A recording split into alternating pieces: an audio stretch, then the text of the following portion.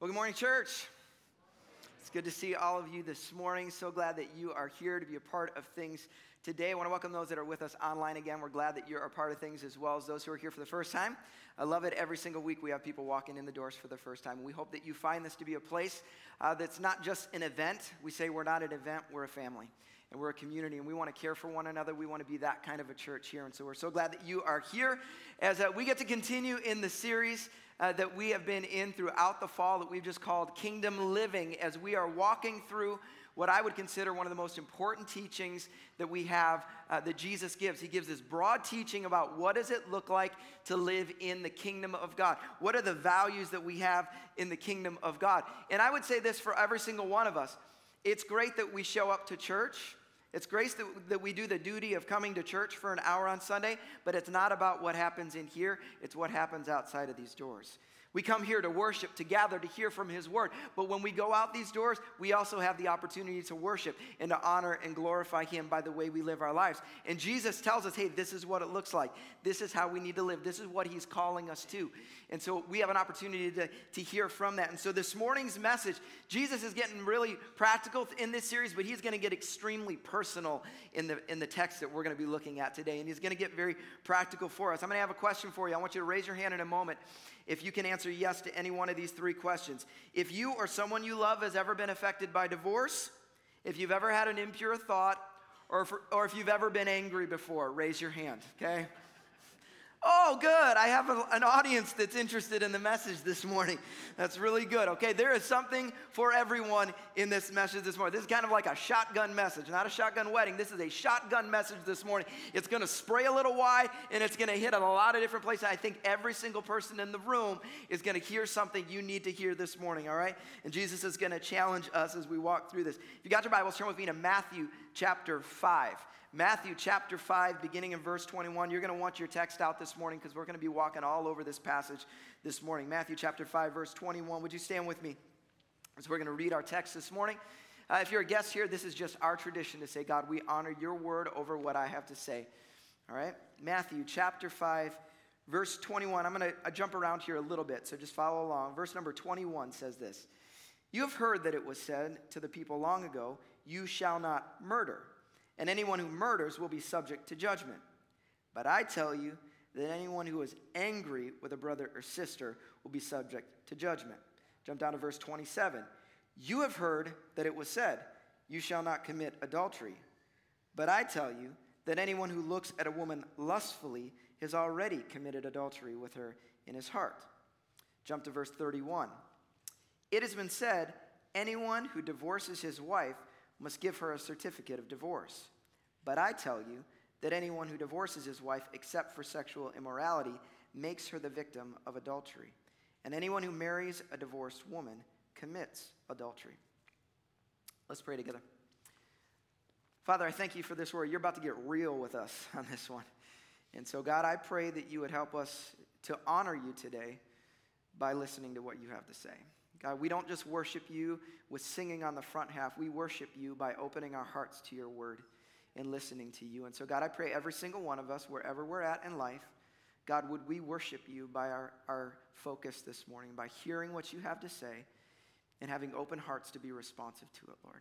God, I pray that your Holy Spirit would speak very personally to each one of us and speak very specifically to each one of us. Take these truths and affect our lives with them, we pray. In the name of Jesus, everybody said, amen, amen. You can be seated. You can be seated. Well, give you some context here. If you haven't been around, maybe you've been gone the last couple of weeks, give you some context to where we're at in the Sermon on the Mount because it's really important based on the passages that we just read.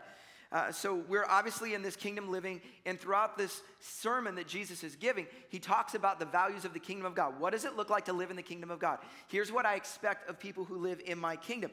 And last week, if you were here, we talked about this idea that Jesus revealed his role. And part of his role was to fulfill the Old Testament.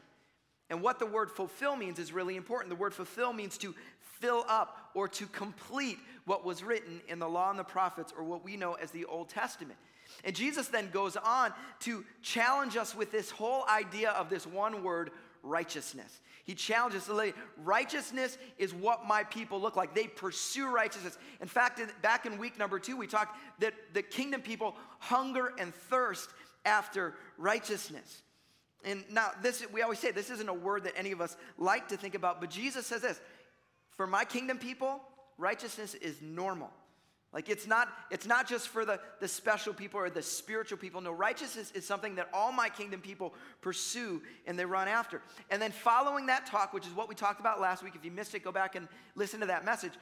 But following that, he follows it with 6 examples of what righteousness looks like. He defines, he completes and fills up some Old Testament quotes about righteousness, and he explains that to these people. And so that's what we're going to dig into. And every time you saw the pattern, he says, you have heard it said, and he defines something that has been shared. He says, but I say this. Over and over again, he says this, and it can feel as if Jesus' words are in conflict with the Old Testament. Like he's quoting Old Testament stuff, but then he's like changing it a little bit, or he's clarifying a little bit. And what we have to recognize in this moment is Jesus is filling up and completing the Old Testament. That's what he's doing, all right? He's bringing greater clarity to those areas. And so what we're going to see is Jesus is going to raise the bar in a lot of areas in our life. And so there's a principle. I want you to write this down. If you're taking notes, write this principle down. This is for this week and next week. Whenever Jesus raises the bar, he clarifies kingdom values. Whenever Jesus raises the bar, he clarifies kingdom. You can take this principle anytime you see Jesus talking. Every time he raises the bar, he says, hey, I'm setting the expectations a little higher. Every time he does that, he's clarifying what's important in kingdom values. Now, how many out there would consider yourself to be short? Raise your hand if you would consider yourself to be short. Okay, I have my hand raised. I know you're all surprised by that right now. Okay, I consider myself to be short. Like, I hope I'm 5'7". I don't know if I'm still 5'7", but I believe it in my heart, okay, and that's all that matters. Okay, my wife is 5'1". She used to tell me she was 5'2". I don't think she's ever been 5'2", but she puts heels on and she gets to be like 5'5". It's awesome. Okay, we're both short, though. Okay, and I've told you this before. When we met each other, we met in the mailroom at North Central. And I've hey, what's up? You know? And so I met her in the mailroom. A friend introduced me. And as a short guy, I vividly remember the thought that went through my mind. I saw her and I said, well, she's cute and she's short. Okay? Because us short guys, we don't got a lot of options, all right? And so I just have to have a moment here to all of you tall men out there. Save the short women for the short guys, okay? We need help. And all the tall women and the short men said, amen, okay? Right? Like my dad's 6'4". He married my mom's 5 foot. I'm like, what are you doing, Dad? Like, geez, you got to save it for the short. We don't have a lot of options. Okay, anyways, that's what we're talking about. So me and Amber, we're short. In our house, you might not be surprised by this, but we have some difficulty reaching the top shelf in our kitchen, okay? Like we can't, so if you come in our house and we got to get something on the top shelf, Amber and I are like climbing on the counter trying to get to the top shelf. We can't reach it. So when Jesus starts raising the bar, I start having some PTSD here, okay? Like, oh no, what if I can't reach this thing? What if he's calling us to a level that I can't get to? And I think every one of us can feel that at times. Man, Jesus, he's setting the bar really, really high. What if we can't reach it? I just want to say this before we dive into this, is that the gospel does not say simply try harder. And if you try really, really hard, you can earn it. You can prove your righteousness before God and he'll like you. The gospel doesn't say that, okay? So you can set yourself free. The gospel says you could try as hard as you want to and you'll never be righteous enough for him. The good news of the gospel says that he meets you in your brokenness and he sent his son to die for you on your behalf because your righteousness isn't going to cut it, but his righteousness will. So if you put your faith in Christ, you can receive new life. You can receive salvation. You can receive what you don't deserve. That's the good news of the gospel, but that's not the end of the gospel because you know what else the gospel says? The gospel says, I will put my spirit in you. My spirit in you. You know what it says? It says the same spirit that raised Christ from the dead lives in you. And some of you are sitting there and like, woe is me, like, I know God's calling me to this higher level, but I just can't pull it off. And you got to wake yourself up and remind yourself that the same Spirit that raised Christ from the dead lives in me. And those areas in my life where I feel less than, I'm leaning on myself. Instead, I need to say, God, I'm going to step into the power and the authority that you have given me by the Spirit of God. It says, I can do all things, what? By my own strength? No, by Christ who strengthens me. I can do all things. And so Jesus is raising the bar. He's going to challenge us. He's going to meddle with us here. But I don't want you to hear say, I got to go walk out and try hard. No, you need to lean on the power of the Spirit alive in your life and believe for something greater, because you've let the enemy beat you down to the point where you thought you got to put up with what you got. And I say, God is saying, no, there is something greater for your life. There's something available if you will allow his Holy Spirit to work in your life, and you will lean on him and not just on yourself, okay? So that's what he's going to call us. The bar's going to get raised a little bit today, and it might meddle with us a little bit, but every time the bar gets raised, Jesus is clarifying what his kingdom is like and what he's calling us as kingdom people to be, all right? And so we're going to actually walk backwards through this passage this morning, okay? We're going to start at the end and work forward, okay? So let's go back to verse number 31. It says, as it has been said, anyone who divorces his wife must give her a certificate of divorce. But I tell you that anyone who divorces his wife except for sexual immorality makes her the victim of adultery, and anyone who marries a divorced woman commits adultery. Now it's clear Jesus is dealing with the topic of divorce, right? That's what he's talking about here. It's very clear. But I think what's important for you, there's only 2 verses here. It's hard to really dig a robust understanding out of 2 little verses here. We have to recognize that when you get to Matthew chapter 19, Jesus kind of digs into this at a deeper level. Just a few chapters later, he has a bigger teaching on this whole idea of marriage and divorce. And so if you want to have a greater understanding, we're going to kind of jump to that in just a few moments as it gives a more complete picture for us. But I want to say this before I just share just for a moment on this topic. I know that divorce for many of us can be very personal, okay? I know there's people in the room, personally, you've experienced divorce. I know there's some of you someone that you care about, maybe it's parents, maybe it's grandparents, maybe it's friends that have experienced divorce. And if you've been in any way connected to divorce, you know the pain, the trauma, the sadness, the brokenness that comes from that. And you will understand what Jesus is trying to say here as well as anyone, okay? And I do just want to say this, that if you've experienced that, we understand that we serve a God of redemption, amen? We serve a God that no matter what you have walked through, God can bring healing, he can bring peace, he can bring pain, and he can take something beautiful from what was once ugly, all right? But Jesus here is, in a moment, confronting this idea of divorce. Now, why is he doing that? Because at this time, historically, divorce had gotten absolutely out of control. It was crazy. The bar was so low when it came to what constituted a reason to have a divorce, all right? That's where we were at in this time. There were multiple views. Even you would think, oh, but they're religious Jews. Wouldn't they have a high view of it? No, they didn't. The bar was really low. In fact, there were multiple views of what constituted divorce, and one of the major views, the most prominent views, basically said that could be extremely lax when it came to this idea, that a man could divorce his wife for anything he deemed unseemly. And you might say, well, what is unseemly? Whatever the husband decided. So it meant, hey, wife burned dinner tonight. I can divorce her. Say, I don't like her cooking anymore. I can serve her divorce. You know what? She isn't good enough looking for me anymore. I can divorce her. Now that's a disgusting, right, view of marriage, isn't it? Like I think it's degrading. I think it's demeaning. But this is where things were at. And Jesus is saying, listen, your bar is not in the right place when it comes to this thing. You've put the bar so low that it's actually corrupted something. And so what Jesus does is he raises the bar on divorce and in turn clarifies the value of marriage. That's what he's pointing at. That's what he's trying to get us to guide us to. Their looseness on divorce had proved that they thought so little of marriage, they didn't think it mattered at all. But Jesus in chapter 19, this is what, if you want to turn there, you can. Matthew chapter 19, verse 4, Jesus says this. He's talking about marriage again. He says, haven't you read, Jesus replied, that at the beginning the Creator, this is God, made them male and female and said, for this reason a man will leave his father and mother and will be united to his wife. And the two will become one flesh. So they are no longer two, but one flesh. Therefore, what God has joined together, let no one separate. See, they were functioning like marriage was just a temporary contract. And Jesus is trying to remind them, listen, it's much more than that. This is a sacred union. This is a big deal. How many would say that we probably have a similar issue in our culture today? Right? The bar is pretty low when it comes to marriage, isn't it? Right? Man, we have a huge value on weddings, don't we? Real low bar on marriages, right?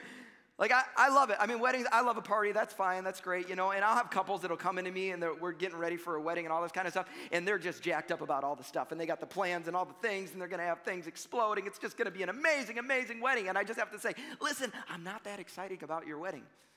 Like, I'm glad you're having a wedding. That's great. I don't care as much about the wedding. What I care about is a marriage at the end of this thing. Because whether you spend $5 or you spend 50 grand, at the end of this thing, the only thing that endures is a marriage. And it matters, and it's valuable, and it's important. And Jesus is reminding us we have to treat it as such.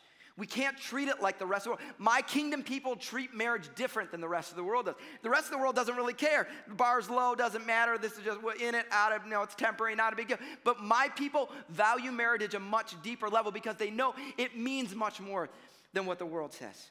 Right? This has enduring value, not just for you, but for families, for generations, for my church community. It matters. This is a big deal, okay? And so Jesus gives this strong word on divorce, and then you say, he gives an exception here. He gives, you can divorce if there's sexual immorality, and that's kind of a clear teaching throughout all of Scripture. If you go into the New Testament, Paul gives another exception, and there's some other things, and I don't have time to get into all that. We're going to address that on a different time, kind of walk through this at a deeper level. But what I think we have to understand, if we're going to grab that nugget, is that Jesus is really trying to point us to the value of marriage. This thing matters. We need to take it serious. Like, it affects you. All of you who've experienced divorce, you know it better than anybody else. Marriage matters. There's huge impacts. And so we have to take this thing seriously. And God's desire, Jesus is talking, like my kingdom community, like us, when people see our marriages and our families, they should see something different than the world. Like in the world, they might see division and hatred and anger and all those things. But when they look at my kingdom people, they should see a deeper commitment. Ones that say, we're in this thing through thick or thin. No matter what happens, we are in this thing. We're going to fight for marriage. We're going to fight for our love. We're going to do everything we can for one another. That's what he wants to see. Does that mean that marriage is easy? No. And all the married people said, amen.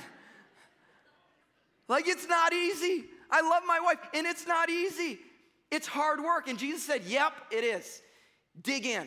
This thing matters. The two become one flesh. It's not just an easy. You got to fight for this thing. You've got to lean in. You've got to pursue this thing. There are so many marriage resources out there. Why? Because it's hard and it requires us to work. Young people, don't think one day, I'll get married and it's just going to be. No, even if you marry the love of your life, it'll be hard some days. But guess what? Kingdom people fight for it because this is what matters. He says this is valuable for us, every single one of us. We have marriage ministry here at the church available. Go on our website if you need it. There's steps that you can take. Some of you are in that place where, my marriage is struggling right now, but you're not doing anything about it. And I would say this, that if your marriage is struggling and you're in a weak spot and it's only getting the leftovers, your marriage is in some serious trouble. Like if you're only giving it the leftovers, if you're not focusing, if you're not giving it the attention it needs, your marriage is in serious trouble, whether you realize it or not. He's saying, hey, this is valuable. This matters. And so some of us need to be shaken up a little bit, okay? Are we leaning into this area? Are we living out what God is calling us to, okay? We go on to the next section. We're going to back up a little bit to verse number 27. Verse 27 says this, you have heard that it was said, you shall not commit adultery. But I tell you that anyone who looks at a woman lustfully has already committed adultery with her in his heart. So right here, Jesus is quoting the 10 Commandments. It's this moment, it's easy to think Jesus, what is he contradicting the 10 Commandments? That seems like a little over the top. But Jesus is saying, no, I'm filling up. I'm making this complete, right? That's what my role is here. And so Jesus raises the bar on adultery. He lifts it not just from the physical act, he raises the bar and includes this lusting after one another. In so doing, he gives us kingdom value number 2, and that is purity, okay? purity. See, their understanding of adultery, their understanding of sexual purity was external and overt. It was, I'm going to do something externally that constitutes a lack of purity in my life. But Jesus is, saying, no, it's more than that. Because their thought is like, as long as I don't do anything, I'm fine. As long as I don't truly act on this thing, I'm fine. Youth, this past Wednesday night, they were talking about dating and some of those things. And I remember one of the things you said the word technically is not your friend when it comes to dating experiences. What I mean, we didn't technically have sex. That doesn't always work. Just ask Bill Clinton, okay? That doesn't always work. Sorry. Technically, all right. Like just because did I do it? Okay, hey, Jesus saying, hey, we're so much deeper than that. The bar is so much higher than that, folks, okay? Like we're asking something at a higher level than that, okay?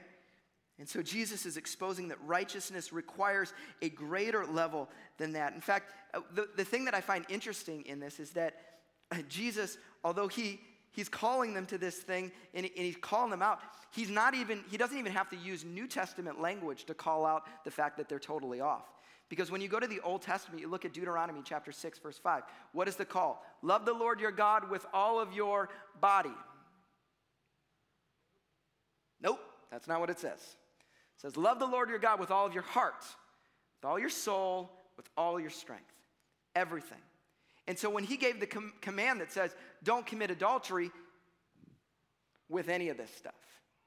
And see, they were already overstepping the bounds of what the Old Testament taught. And Jesus is just raising the bar to what it already was. He's completing, he's clarifying, this is where things are at. I'm expecting something greater out of every single one of you. What God's desire for our lives is that we would have integrity. Integrity. What does integrity mean? You know what it means? It means the state of being whole or undivided.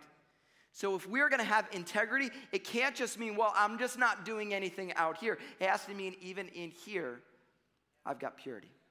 I'm not just pure in what I do externally, I'm pure in what I think, what I hold in my heart, what I long for. There's purity about all these things. Purity takes more than just behavior modification. It literally takes a heart transformation. And the good news is that's what the gospel promises us, right?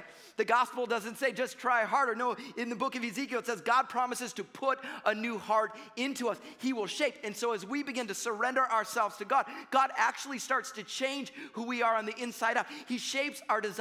I'll see believers, they're new to faith, and suddenly they don't want to do the things that they used to do. Why? Because God's beginning to shape their heart and to change their desires. Suddenly they want to do things that they never wanted to do before. I want to be at church. Why? Because God's starting to shape your desires and shape your hearts. That's what he did. But we have to put ourselves in a position where we are pursuing him, where we are close to him, where we are desiring him. See, there's a principle I want you all to write down, and it's this. What you feed grows. Okay, what you feed grows. Okay, I'm learning that in my house because my boys, I keep feeding my boys and they keep getting larger. They're almost bigger than I am already. Okay, it's driving me crazy. But they keep eating. I find them eating all the time. It's great. And they just keep getting bigger and bigger. This is true in our lives though, for good or for bad. For good or for bad. The good things if you feed the good things in your life, they'll grow. Whatever it is. You want to pursue Jesus, you want to know him, you want a heart after him, get in his word, spend time in prayer, be around other believers. If you do that, you feed yourself the good stuff, you will grow. That's what's going to happen. But on the other side, the bad stuff, if you keep feeding it, it'll grow. You're like, I don't understand why I keep struggling with pornography. Well, you keep going to your room quietly and turning pornography on. That's why. You keep feeding the thing that is causing you pain and hurting you. You say, I keep lusting after this girl. You keep being around this girl and giving yourself opportunity. You keep, every time she comes to mind, you don't just turn it off and run away and flee from sexual immorality, as it says in Scripture. Instead, you linger there and keep thinking over and over. What you focus on, what you feed, will grow. And he's challenging us. He's saying, you got to be aware here. So you turn to verse number 29. What does he say? We read that we actually taught on this phrase a couple of months ago. It's probably 6-8 months ago. Jesus says this: if your right eye causes you to stumble, gouge it out. Throw it away. It's better for you to lose one part of your body than the whole body to be thrown into hell. And if your right hand causes you to stumble, cut it off and throw it away. It's better for you to lose one part of your body than your whole body going into hell. And we're like, that's extreme. And he's like, yeah, I know. But sometimes we got to be a little more extreme when it comes to our purity. Like we got to be, it's okay. Nobody knows about it. Yeah, God does know about it. And he's put his Spirit in you so that you could overcome that thing. But if you're going to experience the freedom, it demands you to get serious. And we may need to cut some stuff off. We may need to gouge some stuff out. We may need to make some significant changes in our life. And if this is something that is holding you, God is saying, listen, I got something better from you. You know, just like divorce, sexual impurity, it causes pain, right? Like I've talked to plenty of people that have experienced deep, deep pain because of this, right? It doesn't take a real adultery for you to actually experience deep, deep pain. And God's saying, listen, I want something better for you. But you have to get serious about it. We can't mess around with this thing, all right? So you go back to the first section. We'll go to verse number 21. It says this, you have heard that it was said to the people long ago, you shall not murder, and anyone who murders will be subject to judgment. But I tell you that anyone who is angry with a brother or sister will be subject to judgment. Again, anyone who says to a brother or sister, Raka, is answerable to the court, and anyone who says, you fool, will be in danger of the fire of hell. Now, I don't have time to dig fully into this passage, but even at face value, this passage feels a bit extreme, doesn't it? Like if I'm angry at somebody, like I'm in danger of hellfire, like, okay, that feels a bit extreme, Jesus. But what you have to understand is understand it in context, what's actually being talked about here. Because Jesus was angry. If you read passages, there were passages where Jesus, so what he's not talking about is the emotion of anger in this moment, okay? That's an emotion. We sometimes have that emotion, okay? There's actually a passage in the New Testament where it says, in your anger, do not sin. There's a difference between anger and sin. And so what we have to understand is this isn't a righteous anger that's felt that he's talking about. No, instead it's an unrighteous anger that is held against another person. Okay, and there's a difference between those two things. And it might feel like, man, Jesus, you're drawing a kind of, that's a really wide step between anger and murder. Like you're saying murder is the same as being angry, unrighteous anger. It's something like that's a little over top, but hear this, understand this. No one's had an affair physically that hasn't already had an affair in their heart and mind. Okay? And I think Jesus is just drawing the line that says, listen, nobody's murdered someone who hasn't already harbored anger and hatred in their heart. And so he's saying, check this first so you never get to that. And I think the same, just like the adultery side of things, it's the same over here. Check this, because I want to watch your heart. I want to get a hold of you in some way. So Jesus raises the bar on anger, and what he does is he clarifies the value of reconciliation. Reconciliation. Why do I say that? Because we go to the very next passage. What does he say? Verse 23 says this. Therefore, if you are offering your gift at the altar, what does that mean? You're like in a worship service, like you're bringing your gifts to the Lord, you're honoring and worshiping God. There you do that, okay? Therefore, if you are offering your gift to the altar and there remember that your brother or sister has something against you, leave your gift there in front of the altar. First go and be reconciled to them, then come and offer your gift. So he gives us a practical application. He's saying, listen, it's not just like don't kill people or don't be angry. He's saying, no, I want you to be the type of people who pursue reconciliation in every area of your life. And he's saying this is a really, really big deal. He's saying if there's something funky going on in one of your relationships as kingdom people, you should be the first one to go try and deal with it. You ever have those kind of things? You're like, oh, things are awkward, and I just don't want to talk to that person. You ever had that happen before? And so you just avoid them. That's normal. Like that's what most people do. Kingdom people don't do that. Kingdom people are those who pursue reconciliation. They go after it. And what I love is the level to which he is asking us to do this. He say, even if you're in the middle of worshiping me, you're in the middle of worshiping me. You're like, but that's the most important. Worshiping God is the most important thing. He's like, even if you're in the middle of worshiping me, stop and go deal with it. What does that mean?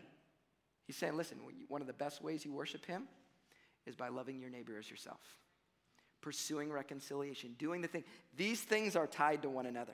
You can't sit and say, I worship you, God, I love you, God, and I go around and I'm making a disaster of every relationship out here. Oh, but I worship you, God. No, that's not how this works. These are tied together, okay? And you say, no, you've got to go pursue that. But here's what I love, the challenge in this one. Because all of you are like, yeah, if I'm mad at somebody, you know, maybe some of you are confrontational. How many of you would consider yourself mildly confrontational? Just naturally. Anybody? There's a few of you out there, right? There's some of us. We can be that way, some of us.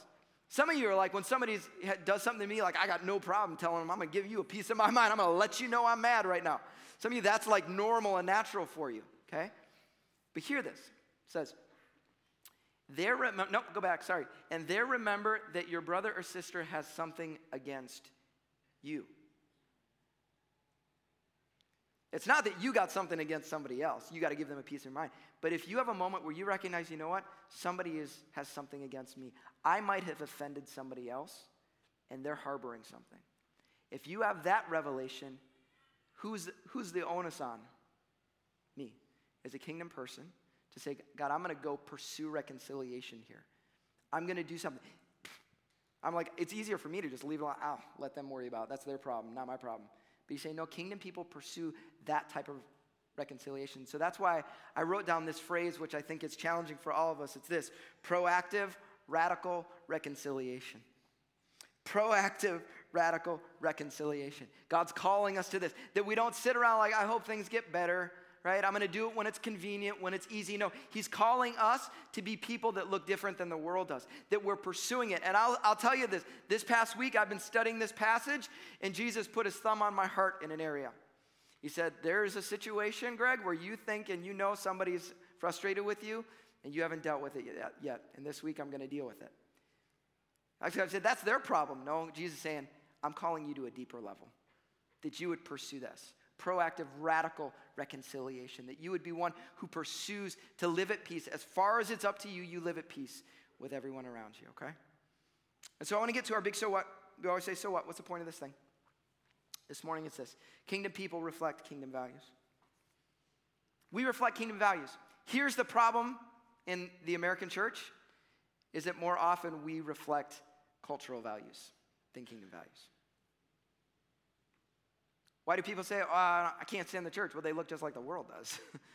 We're just as crotchety at times. We don't share the love. We don't care. We're not those who are pursuing peace. We are not as forgiving as, we look just like everybody else. And I think Jesus would say, no, my desire is that us as kingdom people, would we raise the bar? Would we step up? Would we stop saying, I'm going to try my hardest on my own? Instead, would we step into the power and the authority that's been given us by the power of the Holy Spirit to say, God, change and radically transform me, that I would look more like your kingdom than the kingdoms of this world. That when I walk around, people would recognize a difference inside of me. God, would you call me to that level? That's what he's asking out of every single one of us. So I want to bring up the list that we talked about earlier. And I would say, where is God calling you at a deeper level? Maybe where is he challenging you? Could it be in your marriage? Where are you at in your marriage? Is it possible you're in a place where you're like, you know what? I'm married. But honestly, I haven't been giving it much attention, much focus. We're here. We're okay. We live in the house together, but we don't really love each other. We don't really care. We don't speak real kindly to one another. We don't look like kingdom people. We look like pretty much every other marriage in the country. And maybe God is just saying, you know what? Maybe you need to raise the value of that in your home. Maybe you need to do something different than you've done. Maybe you need to lean into that area like you haven't been.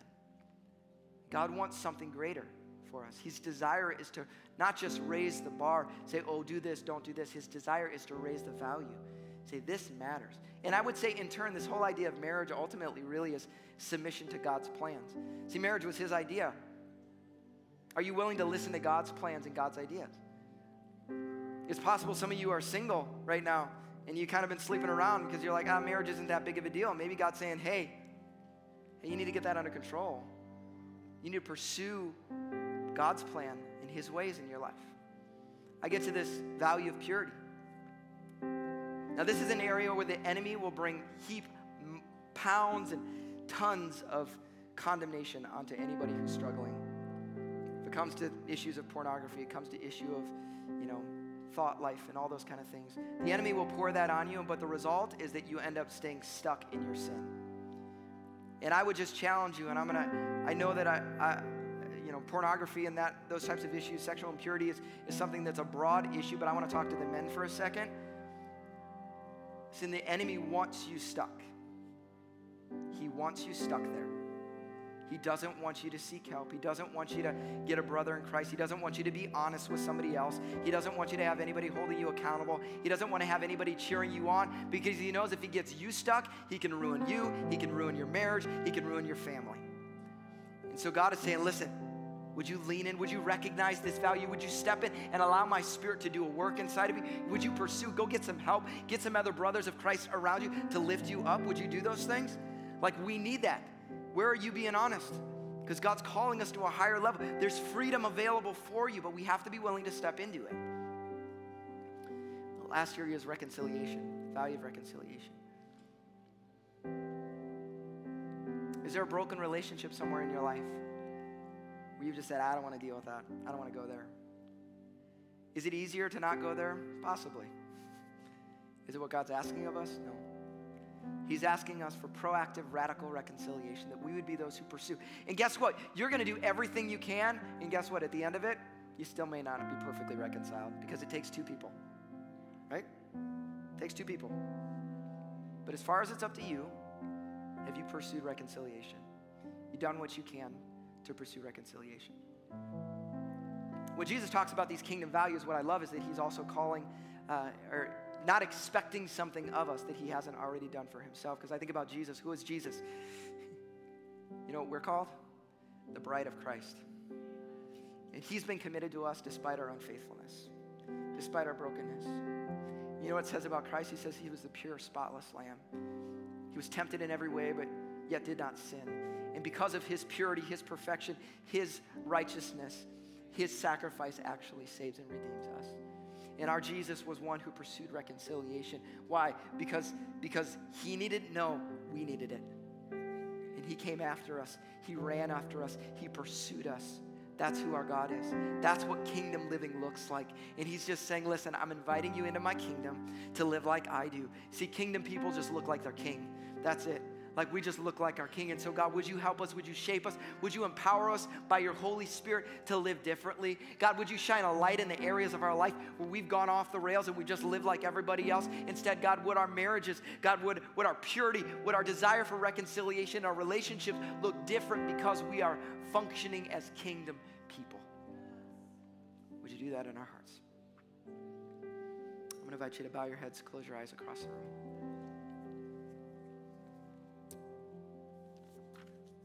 I want you to give the Holy Spirit just a moment in your own heart to respond.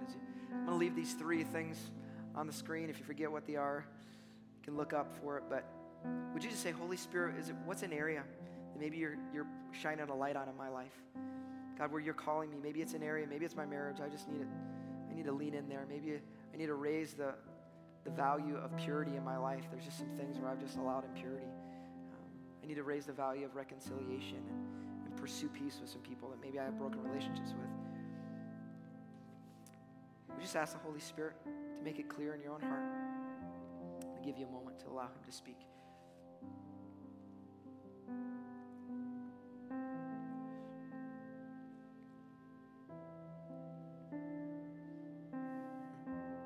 Thank you, Jesus.